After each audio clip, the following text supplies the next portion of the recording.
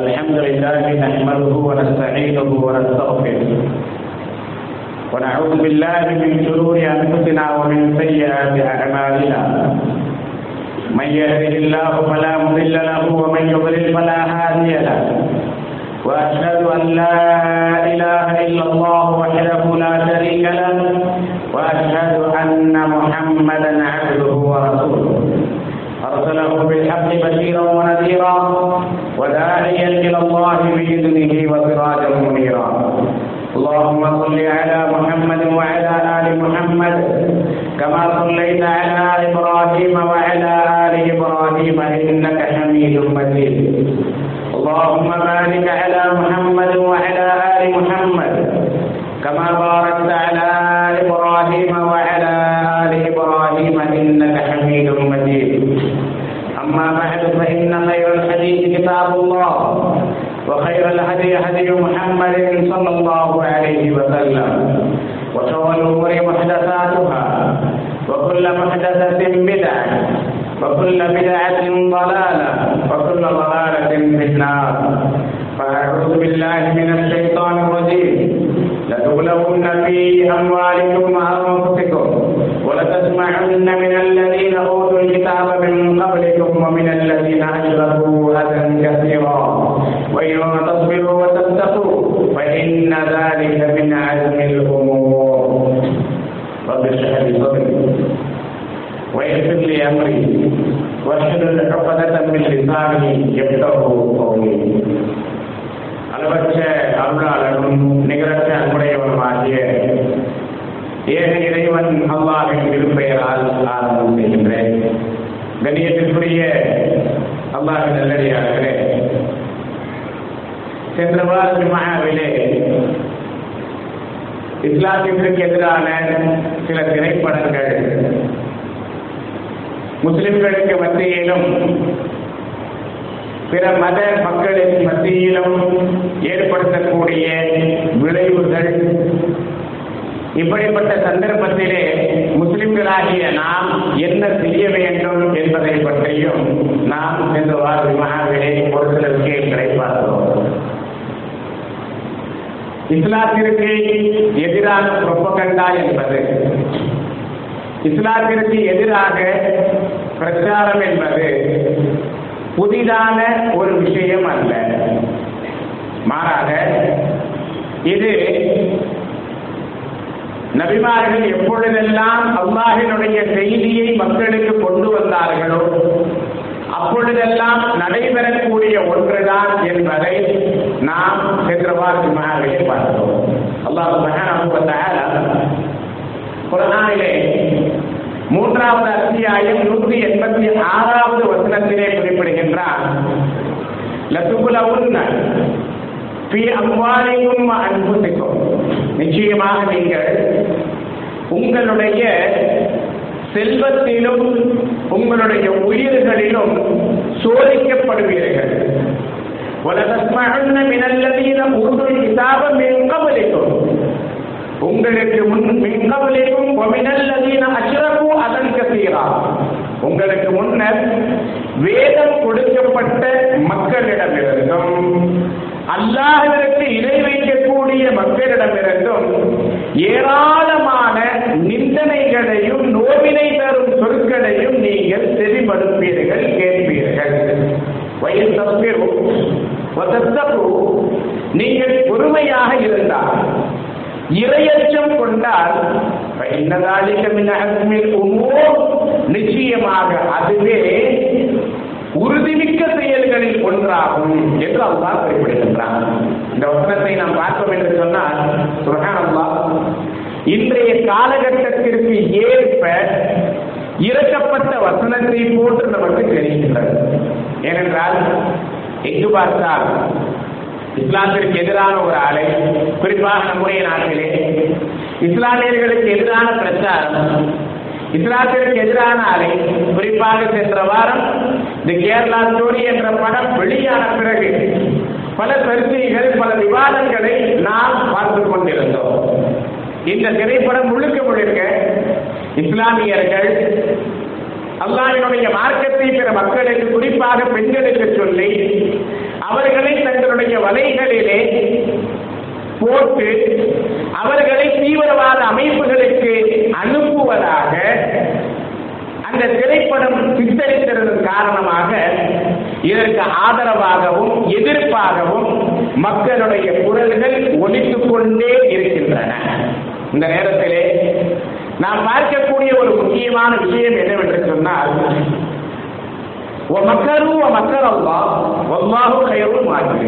இவர்கள் சூழ்ச்சி செய்தார்கள், அல்லாஹ்வும் சூழ்ச்சி செய்தான். ஆனால் சூழ்ச்சி செய்பவர்களில் அல்லாஹ் மிக சிறந்தவன். இஸ்லாத்திற்கு எதிராகவும் இஸ்லாமியர்களுக்கு எதிராகவும் சித்தரிக்க வேண்டும் என்பதற்காக எடுக்கப்பட்ட திரைப்படம். இறுதியாக அவர்கள் எந்த நோக்கத்தில் இந்த திரைப்படத்தை எடுத்தார்களோ அந்த நோக்கம் நிறைவேறாமல் அது அவர்களுக்கு எதிராகவே மாறிவிட்டது. பல்வேறு நடுநிலைவாதிகள் இந்த திரைப்படம் பெரும்பான்மை சமூகத்திற்கு எதிராக இருக்கின்றது, பெரும்பான்மை சமூகத்தினுடைய மத நம்பிக்கைக்கு எதிராக இருக்கின்றது, அந்த பெண்களுடைய மத நம்பிக்கை இந்த அளவிற்கு பலகீனமானதா? இஸ்லாமிய பெண் ஒருவர் இஸ்லாத்தை சொல்லிவிட்டால் அவர்கள் தங்களுடைய மதத்தை விட்டு வெளியேறி விடுவார்களா என்று இந்த திரைப்படத்தை எடுத்தவர்களுக்கு எதிராக பெரும்பான்மை சமூகத்தை சேர்ந்த மக்களே குரல் கொடுக்கக்கூடிய ஒரு சூழல் இந்த திரைப்படத்திற்கு ஏற்பட்டதையும் நாம் சமூக வலைதளங்களிலும் பல்வேறு பேட்டிகளின் வாயிலாகவும் பார்க்கிறோம்.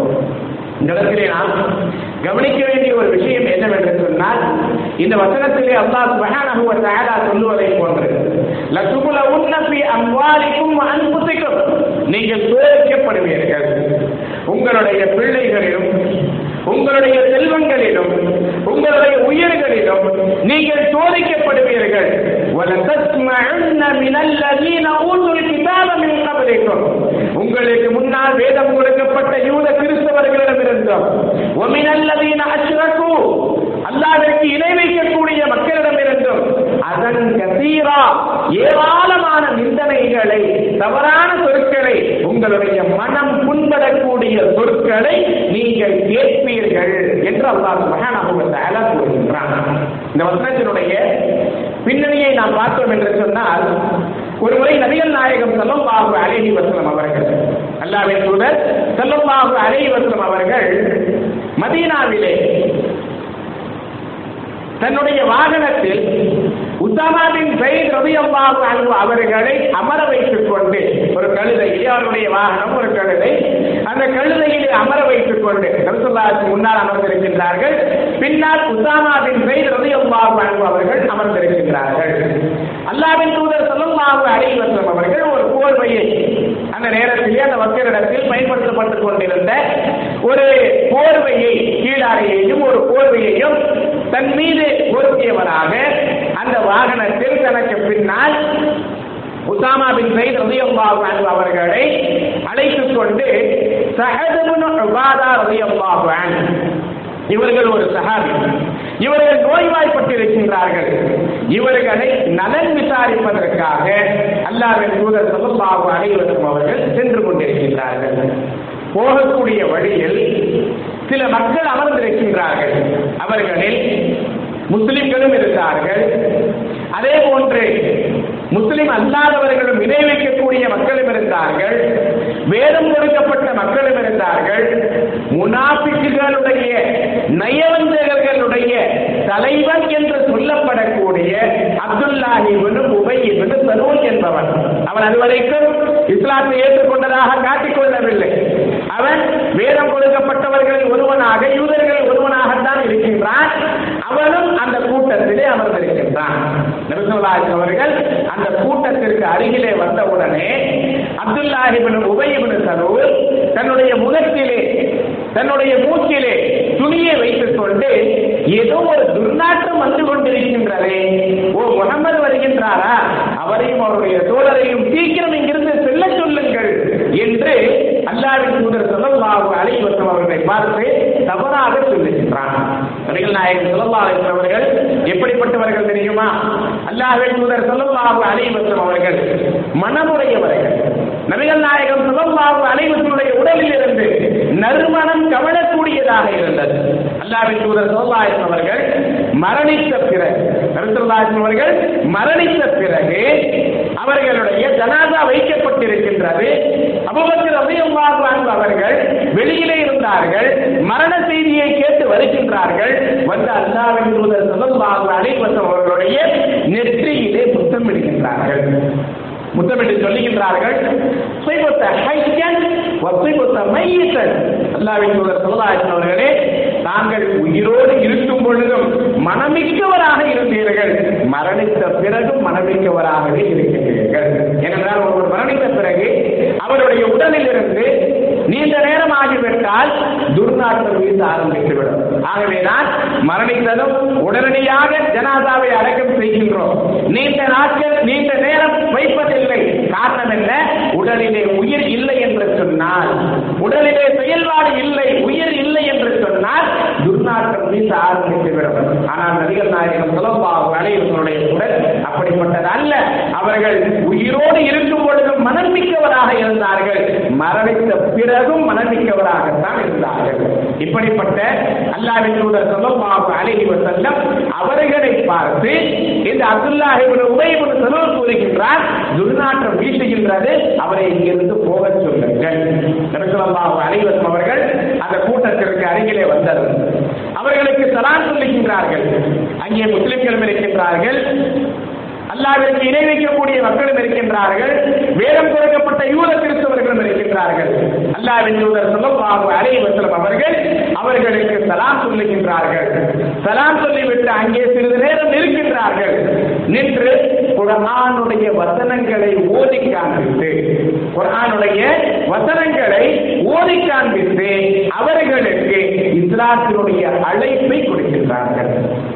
எல்லா சமூக மக்களும் ஒன்று கூடியிருந்த அந்த இடத்தில் நபிகள் நாயகம் ஸல்லல்லாஹு அலைஹி வஸல்லம் அவர்கள் இஸ்லாத்தினுடைய அழைப்பை கொடுக்கின்றார்கள். அல்லாஹ்வின் பக்கம் அந்த மக்களை அழைக்கின்றார்கள், சத்தியத்தை அந்த மக்களுக்கு எடுத்துச் சொல்லுகின்றார்கள்.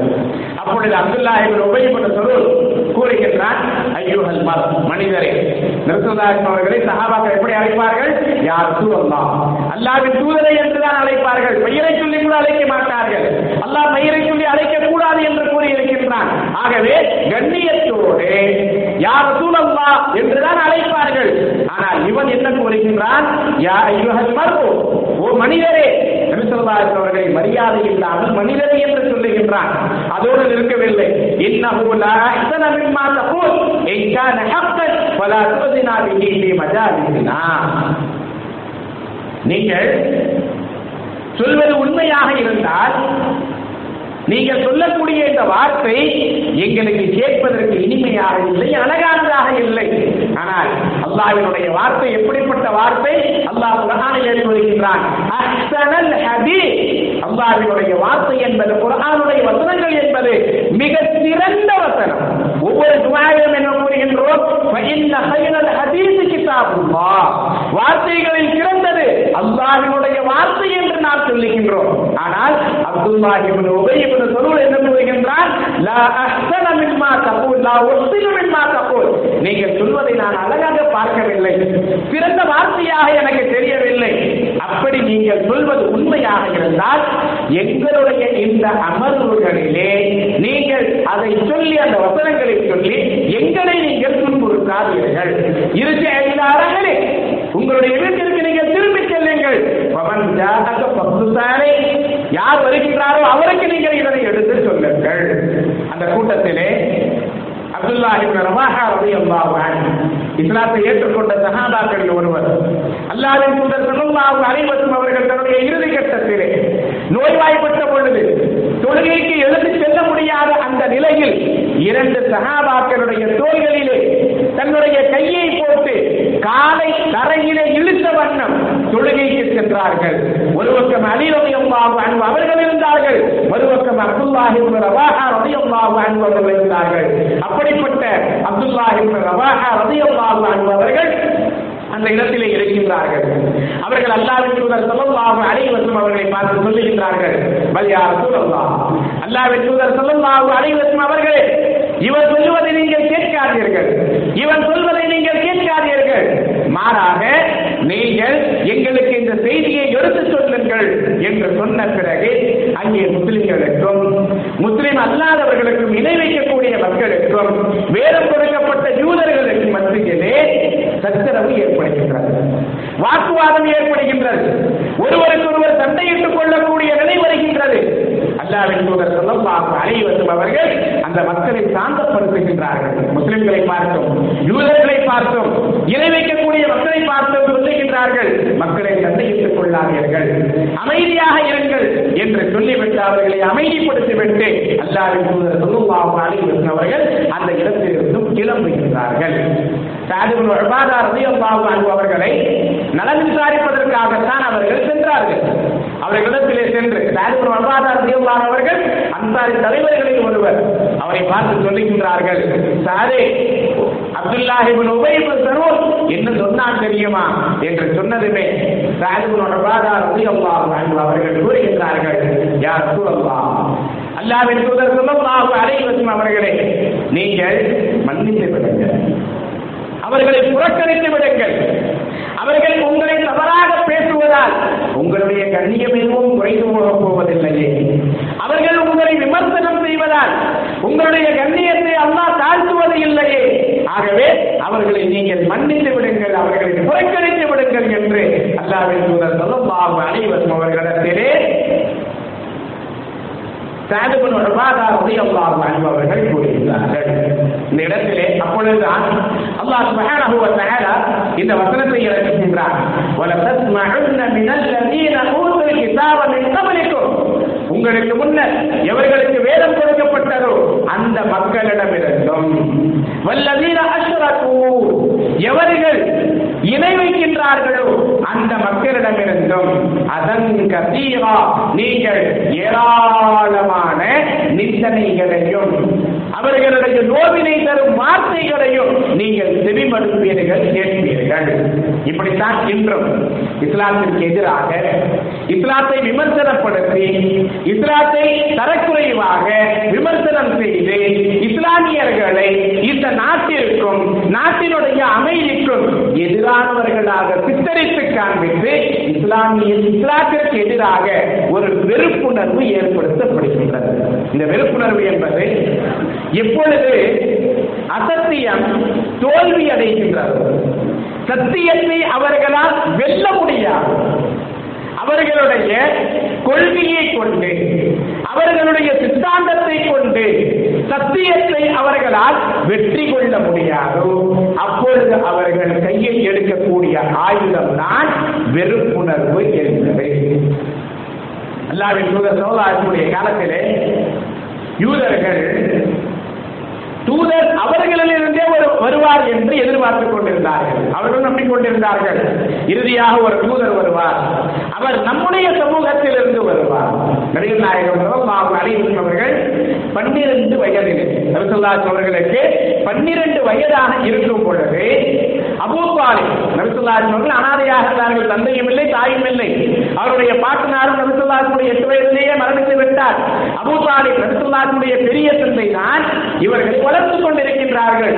ஆகவே இந்த சிறுவனை, அனாதை சிறுவனை மக்காவிலே தனித்து விட வேண்டாம் என்று அவர்கள் அல்லாஹ்வின் தூதர் ஸல்லல்லாஹு அலைஹி வஸல்லம் அவர்களை அவர்களுடைய 12 வயதிலே சிரியாவிற்கு வியாபாரத்திற்கு செல்லுவதற்காக தன்னோடு அழைத்துக் கொண்டு செல்லுகின்றார்கள்.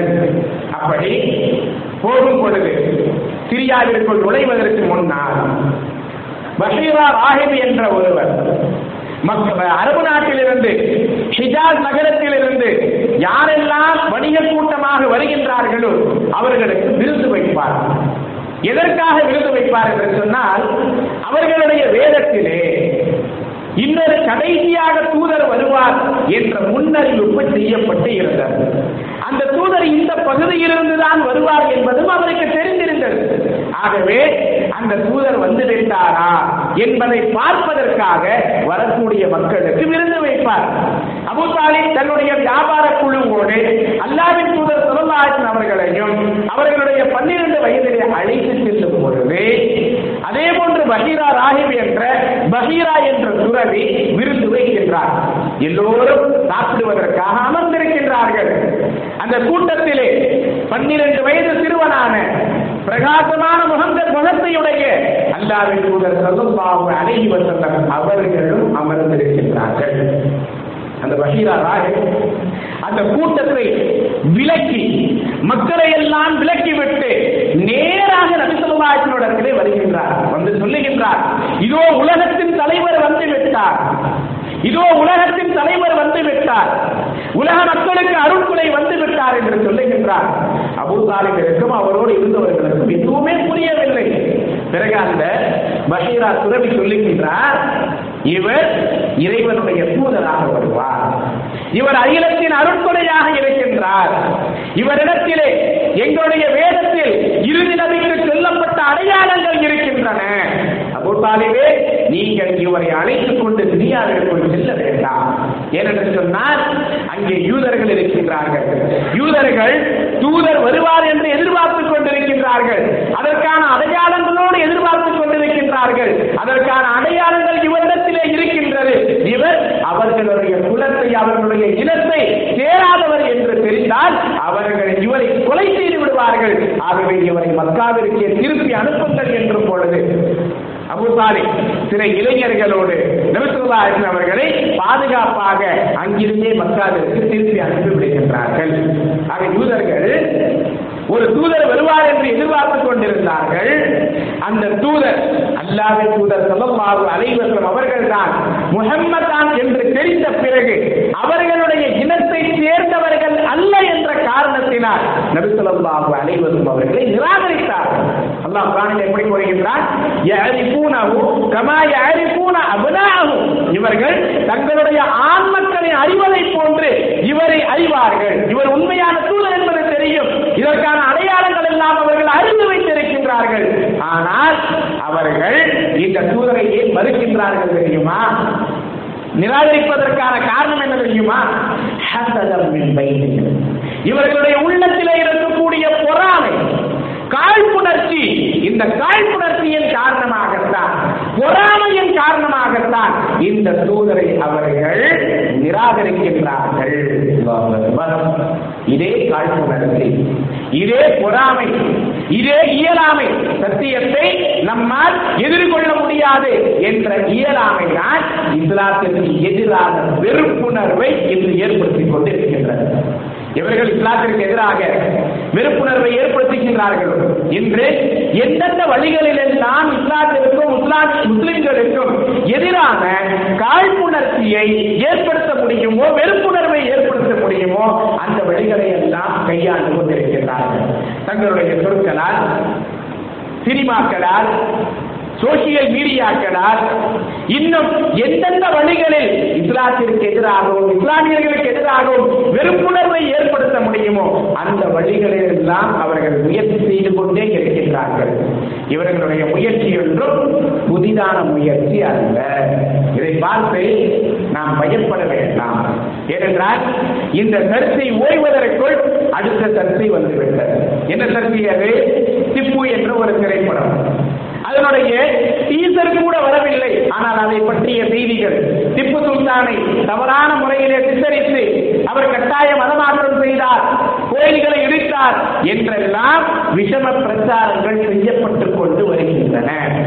ஆக ஒவ்வொன்றாக வரும். ஏனென்று சொன்னால் அல்லாஹ்வின் தூதர் ஸல்லல்லாஹு அலைஹி வஸல்லம் காலத்திலிருந்து இப்பொழுது வரை சத்தியத்தை எதிர்க்கக்கூடிய மக்கள் கையில் எடுக்கக்கூடிய ஆயுதம் வெறுப்பு பிரச்சாரம். அவர்கள் சத்தியத்திற்கு முன்னால் தங்களுடைய சித்தாந்தங்களை கொண்டு வெல்ல முடியவில்லை என்று சொன்னால் அவர்கள் வெறுப்பு பிரச்சாரத்தை தான் ஆயுதமாக எடுப்பார்கள். இன்றும் அப்படிப்பட்ட வெறுப்பு பிரச்சாரம் தான் ஆயுதமாக எடுக்கப்படுகின்றது. ஆனால் இந்த வெறுப்பு பிரச்சாரம் அவர்கள் எவ்வளவுதான் கையில் எடுத்தாலும் ஒரு நாள் அது தோல்வியில் தான் முடியும். ஏனென்று சொன்னால் அல்லாஹ்வின் தூதர் ஸல்லல்லாஹு அலைஹி வஸல்லம் காலத்தில் மக்காவில் தங்களுடைய கால்களுக்கு கீழ் சஹாபாக்களை வைத்திருந்த குறைஷியர்கள் அவர்களை தலை தூக்க விடாமல், சுதந்திரமாக அல்லாஹ்வை வணங்க விடாமல் தடுத்துக் கொண்டிருந்த காலகட்டத்திலே சில சஹாபாக்கள் மக்காவிலிருந்து வெளியேறி ஹபஷா என்ற அபிசீனிய அபிசீனியாவிற்கு செல்லுகின்றார்கள். ஹபஷா என்ற அபிசீனியாவிற்கு செல்லுகின்றார்கள். அங்கே நஜாஷி என்ற ஒரு கிறிஸ்தவ மன்னர் ஆட்சி செய்து கொண்டிருக்கின்றார்.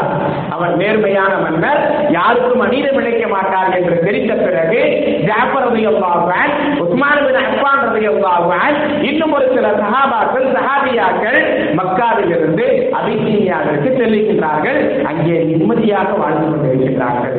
இங்கே இருக்கக்கூடிய குறைஷியர்களால் அதனை தாங்கிக் கொள்ள முடியவில்லை. நேற்று வரை நம்முடைய இன்னல்களுக்கும் தொல்லைகளுக்கும் துன்பங்களுக்கும் ஆளாகி கொண்டிருந்தவர்கள் இப்பொழுது நஜாஷி மன்னரிடத்திலே அபிசீனியாவிலே நிம்மதியாக இருப்பதா கூடாது என்று அவர்கள் எது செய்கிறார்கள்? அந்த மக்களை பற்றியும் அந்த சஹாபாக்கள் முஸ்லிம்களை பற்றியும் அல்லாஹ்வின் தூதர் ஸல்லல்லாஹு அலைஹி வஸல்லம் அவர்களை பற்றியும் ஒரு வெறுப்பை ஏற்படுத்த வேண்டும் என்பதற்காக ஸல்லல்லாஹு அலைஹி வஸல்லம் அவர்களை பற்றி தவறான வெறுப்புணர்வை ஏற்படுத்த வேண்டும் என்பதற்காக 2 நபர்கள் இங்கிருந்து கிளம்பி நஜாஷி மன்னரிடத்திலே செல்கின்றார்கள்.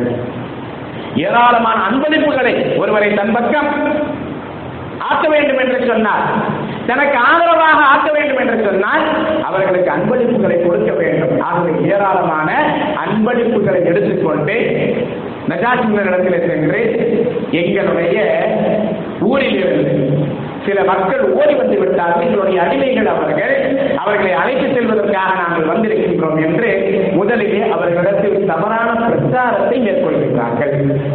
நஜாஷி மன்னர் சஹாபாக்களை அழைக்கின்றார். அழைத்து உங்களுடைய செய்தி என்ன என்று கேட்கின்றார். ஜாஃபர் இப்னு அபீ தாலிப் ரலியல்லாஹு அன்ஹு அவர்கள் நஜாஷி மன்னரிடத்திலே பேசுகின்றார்கள். நாங்கள் அறியாமையில் இருந்தோம், முஹம்மது ஸல்லல்லாஹு அலைஹி வஸல்லம் அவர்கள் வந்த பிறகு எங்களுக்கு அறிவினுடைய ஒளி கிடைத்தது. நாங்கள் அல்லாஹ் அல்லாதவற்றை வணங்கிக் கொண்டிருந்தோம், அவர்கள் வந்த பிறகுதான் ஓர் இறைவனை வணங்க ஆரம்பித்தோம். நாங்கள் இழிப்பிறவிகளாக இருந்தோம், அவர்கள் வந்த பிறகுதான் நாங்கள் கண்ணியமிக்கவர்களாக ஆனோம் என்று நபிகள் நாயகம் ஸல்லல்லாஹு அலைஹி வஸல்லம் வருகையை பற்றி நஜாஷி மன்னரிடத்திலே ஜாஃபர் ரலியல்லாஹு அன்ஹு அவர்கள் சொல்லுகின்றார்கள். அதற்கு அடுத்து இவர்கள் பார்க்கின்றார்கள், நம்முடைய பேச்சுக்கு எடுபடாமல் ஆகிவிடுமோ என்ற ஒரு நிலை வரும் பொழுது நஜாஷி சொல்லுகின்றார், சரி நாளை மீண்டும் வாருங்கள். அவர்களை அனுப்பிவிட்டார்கள். இவர்கள் அரசு விருந்தாளிகளாக இருக்கின்றார்கள்.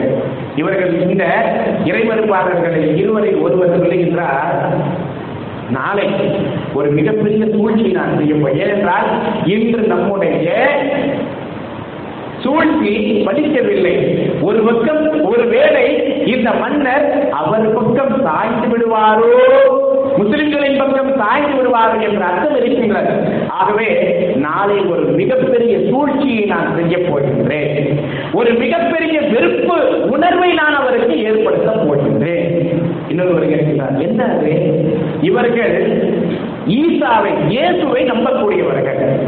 இயேசுவை பற்றி இவர்களுடைய நம்பிக்கை என்ன, ஈசாவை பற்றி இவர்களுடைய நம்பிக்கை என்ன என்று நான் அந்த மன்னரிடத்திலே சொன்னால் அவர்கள் என்ன என்று கேட்கும் பொழுது இவர்கள் எந்த நம்பிக்கையில் இருக்கின்றார்கள்?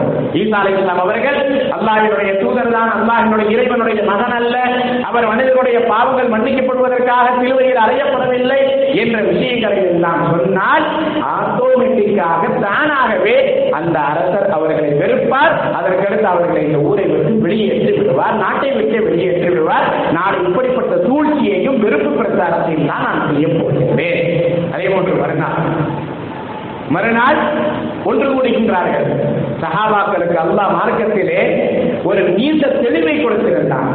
எதிரிகளுடைய சூழ்ச்சிகளை புரிந்து கொள்ளக்கூடிய ஆற்றலை அல்லாஹ் கொடுத்திருந்தான். அவர்கள் ஈமானின் ஒளியை கொண்டு பார்த்துக் கொண்டிருந்தார்கள். மறுநாள் வர வேண்டும். ஜாஃபர் ரலியல்லாஹு அன்ஹு அவர்கள் புரிந்து கொண்டார்கள். நாளை இந்த கேள்வி அவர்கள் கட்டாயமாக கேட்பார்கள். உடனே ஜாஃபர் சொல்லுகிறார்கள், என்ன ஆனாலும் பரவாயில்லை, நாம் அவர்களுக்கு இசைவாக மார்க்கத்தை தவறாக சொல்ல முடியாது. ஆகவே என்ன ஆனாலும் பரவாயில்லை, ஈசா அலைஹிஸ்ஸலாம் அவர்களை பற்றி கேட்டால் என்ன இருக்கின்றதோ அதை நான் அப்படியே சொல்லிவிடுவேன். மறுநாள் அதே போன்று இறைமறுப்பாளர்கள் இருவரில் ஒருவர் சொல்லுகின்றார், நீங்கள் யாரை இறைவனாக கடவுளாக மதிக்கின்றீர்களோ அந்த ஈசாவை பற்றி இவர்களுடைய நம்பிக்கை என்ன என்று நீங்கள் கேளுங்கள். இவர்களுக்கு உள்ள ஒரே சந்தோஷம், ஆஹா நாம் ஒரு நெருப்பை மூட்டி விட்டோம், ஒரு வெறுப்பை ஏற்படுத்தி விட்டோம். இனிவர்களால் இங்கு நிம்மதியாக இருக்க முடியாது. அதே போன்று நஜாஷி கேட்கின்றார், ஜஅஃபர் ரலியல்லாஹு அன்ஹு அவர்கள் சூரத்து மரியமை ஓதி காட்டுகின்றார்கள். 19வது அத்தியாயத்தை ஓதி காண்பிக்கின்றார்கள். 16வது வசனம் முதற்கொண்டு 36வது வசனம் வரை ஈசா அலைஹிஸ்ஸலாமுடைய பிறப்பிலிருந்து அவர்கள் மக்களுக்கு சொன்ன செய்தி வரைக்கும் அவர்கள் ஓதி காட்டிக்கொண்டே இருக்கின்றார்கள். வசனங்களை நஜாஷி மன்னர் கேட்கின்றார். கேட்க கேட்க கேட்க அவருடைய கண்களில் இருந்து கண்ணீர் ஒலித்துக் கொண்டிருக்கின்றது. அவருடைய தாடி நனைந்து விடுகின்றது. ஜஅஃபர் ரலியல்லாஹு அன்ஹு அவர்கள் ஈசா அலைஹிஸ்ஸலாம் அவர்களை குர்ஆனுடைய ஒளியிலே முழுமையாக அறிமுகப்படுத்திய பிறகு நஜாஷி மன்னர் ஒரு குச்சியை எடுக்கின்றார்.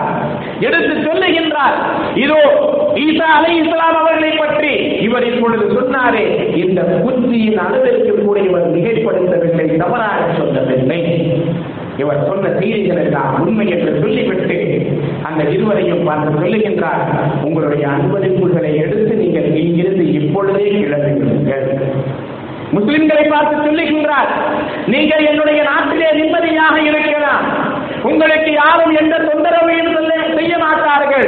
நீங்கள் எப்பொழுது வரைக்கும் இங்கு இருக்க வேண்டும் என்று விரும்புகின்றீர்களோ அப்பொழுது வரைக்கும் நிம்மதியாக இருங்கள். ஒரு வெறுப்பு பிரச்சாரம் செய்யப்பட்டது. ஆனால் அல்லாஹ் அவர்களுடைய சூழ்ச்சியை முறியடித்தான், முஸ்லிம்களுக்கு வெற்றியை கொடுத்தான். இதே நிலைதான் இப்பொழுது இருக்கின்றது. நாம் பயப்பட வேண்டிய அவசியம் இல்லை, கவலை கொள்ள வேண்டிய அவசியம் இல்லை. ஆனால் நாம் செய்யக்கூடிய வேலை என்ன என்பதை நாம் புரிந்து கொள்ள வேண்டும். அல்லாஹ் சுப்ஹானஹு வ தஆலா நான் ஆரம்பத்திலே ஓடி காட்டிய அந்த வசனத்தில் 3வது அத்தியாயத்தினுடைய 186வது வசனம், நீங்கள் இறை மறுப்பாளர்களிடமிருந்தும் உங்களுக்கு முன்னர் வேதம் கொடுக்கப்பட்ட மக்களிடமிருந்தும் ஏராளமான பழி சொற்களையும் ஏராளமான ஏளனமான வார்த்தைகளையும் நீங்கள் தெரியுவீர்கள் என்று அல்லாஹ் சொல்லுகின்றானே. அடுத்து அல்லாஹ் கூறுகின்றான், நீங்கள் பொறுமையாக இருந்தால், உங்களிடத்திலே இறையச்சம் இருந்தால், இதுதான் உறுதிமிக்க செயல்களில் உள்ளது, நீங்கள் வெற்றி அடைவீர்கள். இவர்களுடைய இந்த வெறுப்பு பிரச்சாரத்தை முறியடிக்க வேண்டும் என்று சொன்னால் நீங்கள் என்ன செய்ய வேண்டும்? முதலாவதாக உங்களிடத்திலே பொறுமை இருக்க வேண்டும் என்று நாம் பார்க்கின்றோம். பொறுமையை இழந்து தவறான முறையிலே பேசி அவர்கள் எப்படிப்பட்ட வார்த்தையை பயன்படுத்துகின்றார்களோ அதே போன்ற வார்த்தைகளை நாமும் பயன்படுத்தி நம்மை எதிர்க்கக்கூடியவர்களிடத்திலே எதிர்வினையாற்றுகின்றோம். ஆனால் அல்லாஹ் என்ன கூறுகின்றான்? நீங்கள் பொறுமையாக இருங்கள். ஸஅத் இப்னு உபாதா ரலியல்லாஹு அன்ஹு அவர்கள் அல்லாஹ்வின் தூதர் ஸல்லல்லாஹு அலைஹி வஸல்லத்திலே கூறினார்கள், யா ரசூலல்லாஹ், நீங்கள் இவர்களை மன்னித்து விடுங்கள், புறக்கணித்து விடுங்கள், இவர்களுடைய சொல்லுக்கெல்லாம் நீங்கள் கவலைப்படாதீர்கள் என்று சொன்னார்கள். ஆக பொறுமை காக்க வேண்டும். இரண்டாவது, நமக்கு வெற்றி என்பது இறையச்சத்தில் தான் இருக்கின்றது. நீங்கள் இறையச்சம் உடையவர்களாக இருந்தால் இன்று நமக்கு பல்வேறு சந்தர்ப்பங்களில் வெற்றி கிடைக்காததன் காரணம் அடிப்படை என்ன தெரியுமா? நம்மிடத்திலே இறையச்சம் இல்லை, தக்வா இல்லை. இறுதி முடிவு, இறுதி வெற்றி என்பது இறையச்சம் உடையவர்களுக்கு என்று அல்லாஹ் கூறுகின்றான். ஆனால் நம்மிடத்திலே இறையச்சம் இல்லை. ஒரு பக்கம் இஸ்லாமிற்கு எதிராக வரக்கூடிய திரைப்படங்களை எதிர்க்கின்றோம், மறுபக்கம் என்டர்டைன்மெண்ட் என்ற பெயரிலே சினிமாக்களை பார்த்துக் கொண்டுதானே இருக்கின்றோம், மறுபக்கம் ஆபாசங்களை பார்த்துக் கொண்டுதானே இருக்கின்றோம். அதை பார்த்து நாம் சந்தோஷப்பட்டுக் கொண்டுதானே இருக்கின்றோம், நம்மை நாம் ஆசுவாசப்படுத்திக் கொண்டுதானே இருக்கின்றோம். ஆக இஸ்லாத்திற்கு எதிராக வந்தால் சினிமாவை நான் எதிர்ப்பேன், திரைப்படத்தை எதிர்ப்பேன். இஸ்லாத்திற்கு எதிராக இல்லாமல் எவ்வளவு ஆபாசம் இருந்தாலும் சரி, இசைகள் இருந்தாலும் சரி, மார்க்கத்திற்கு முரணாக இருந்தாலும் சரி, அல்லாஹ்விற்கு இணைவிக்கக்கூடிய காரியம் இருந்தாலும் சரி, அதை பார்த்து நான் சந்தோஷப்படுவேன், அதை கொண்டு நான் என்ஜாய் செய்வேன் என்று இருந்தால் எங்கே நம்மிடத்திலே இறைச்சம் இருக்கின்றதை யோசித்து பாருங்கள். திரைப்படம் என்று சொன்னால் எப்பொழுதுமே அது சீரியத்திற்கு அழைத்து செல்லக்கூடியதுதான். அப்படி இருக்க நமக்கு எதிராக வரும் பொழுது, வெறுப்பு பிரச்சாரம் செய்யப்படும் பொழுது அதை நாம் புறக்கணிக்கின்றோம் என்று சொன்னால் இன்ன பிற திரைப்படங்களில் இருந்து விலகி இருக்க வேண்டும். எங்கே ஆபாசம் இருக்கின்றதோ, எங்கே தீமை இருக்கின்றதோ அவற்றை நாம் விலக்க வேண்டும். அப்படி அவற்றிலிருந்து விலக வேண்டும் என்று சொன்னால் நம்மிடத்தில் இறையச்சம் தக்குவா இருக்க வேண்டும். அந்த தக்குவா இருந்தால், பொறுமையும் இறையச்சமும் இருந்தால் நாம் வெற்றியாளர்கள் என்று அல்லாஹ் சுப்ஹானஹு வ தஆலா கூறுகின்றார். இவர்கள் என்ன சூழ்ச்சி செய்தாலும் சரி, அந்த சூழ்ச்சி அவர்களுக்கு எதிராகவே மாறும்.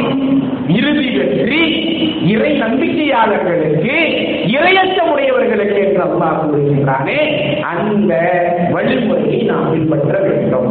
நம்மிடத்திலே பொறுமை இருக்க வேண்டும், அதே போன்று இறையச்சம் இருக்க வேண்டும்.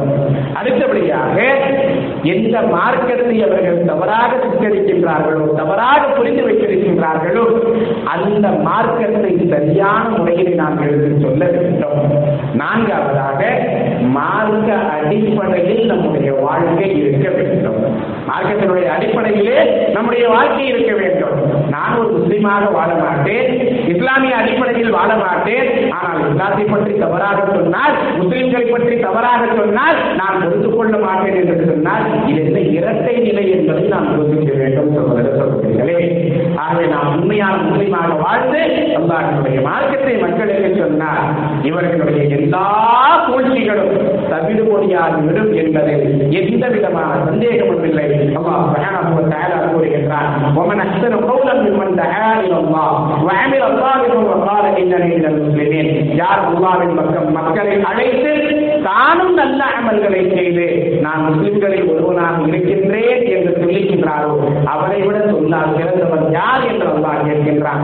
அதை சொல்லால் சிறந்தவர்களாக, அழகானவர்களாக நாம் இருக்க வேண்டும் என்று சொன்னால் இஸ்லாமை கடைபிடிக்க வேண்டும், உண்மையான முஸ்லிம்களாக வாழ வேண்டும், அல்லாஹ்வுடைய மார்க்கத்தை நாம் பின்பற்ற வேண்டும், நபி ஸல்லல்லாஹு அலைஹி வஸல்லம் காட்டி தந்த வழிகளை நாம் நடக்க வேண்டும். அதே போன்று பொறுமையையும் இறையச்சத்தையும் நாம் மேற்கொள்ள வேண்டும். அல்லாஹ் சுப்ஹானஹு வ தஆலா நம் அனைவருக்கும் அதற்கான வாக்கியத்தை கொடுத்து இஸ்லாத்திற்கு எதிராக எவர்கள் எல்லாம் வெறுப்பு பிரச்சாரத்தை ஏற்படுத்துகின்றார்களோ அவர்களுடைய உள்ளங்களை விரிவாக்கி அவர்களுக்கு அல்லாஹ் நேர்வழியை தந்தருவானாக. நம் அனைவரையும் அல்லாஹ் உண்மையான முஸ்லிம்களாக ஆக்குவானாக. ஆமீன். பாரக்கல்லாஹு வலக்கும் பில் குர்ஆனில் அதீம் வ நஃபஅனி வ இய்யாக்கும் பில் ஆயாத்தி வல் ஹக்கீம். இன்னஹு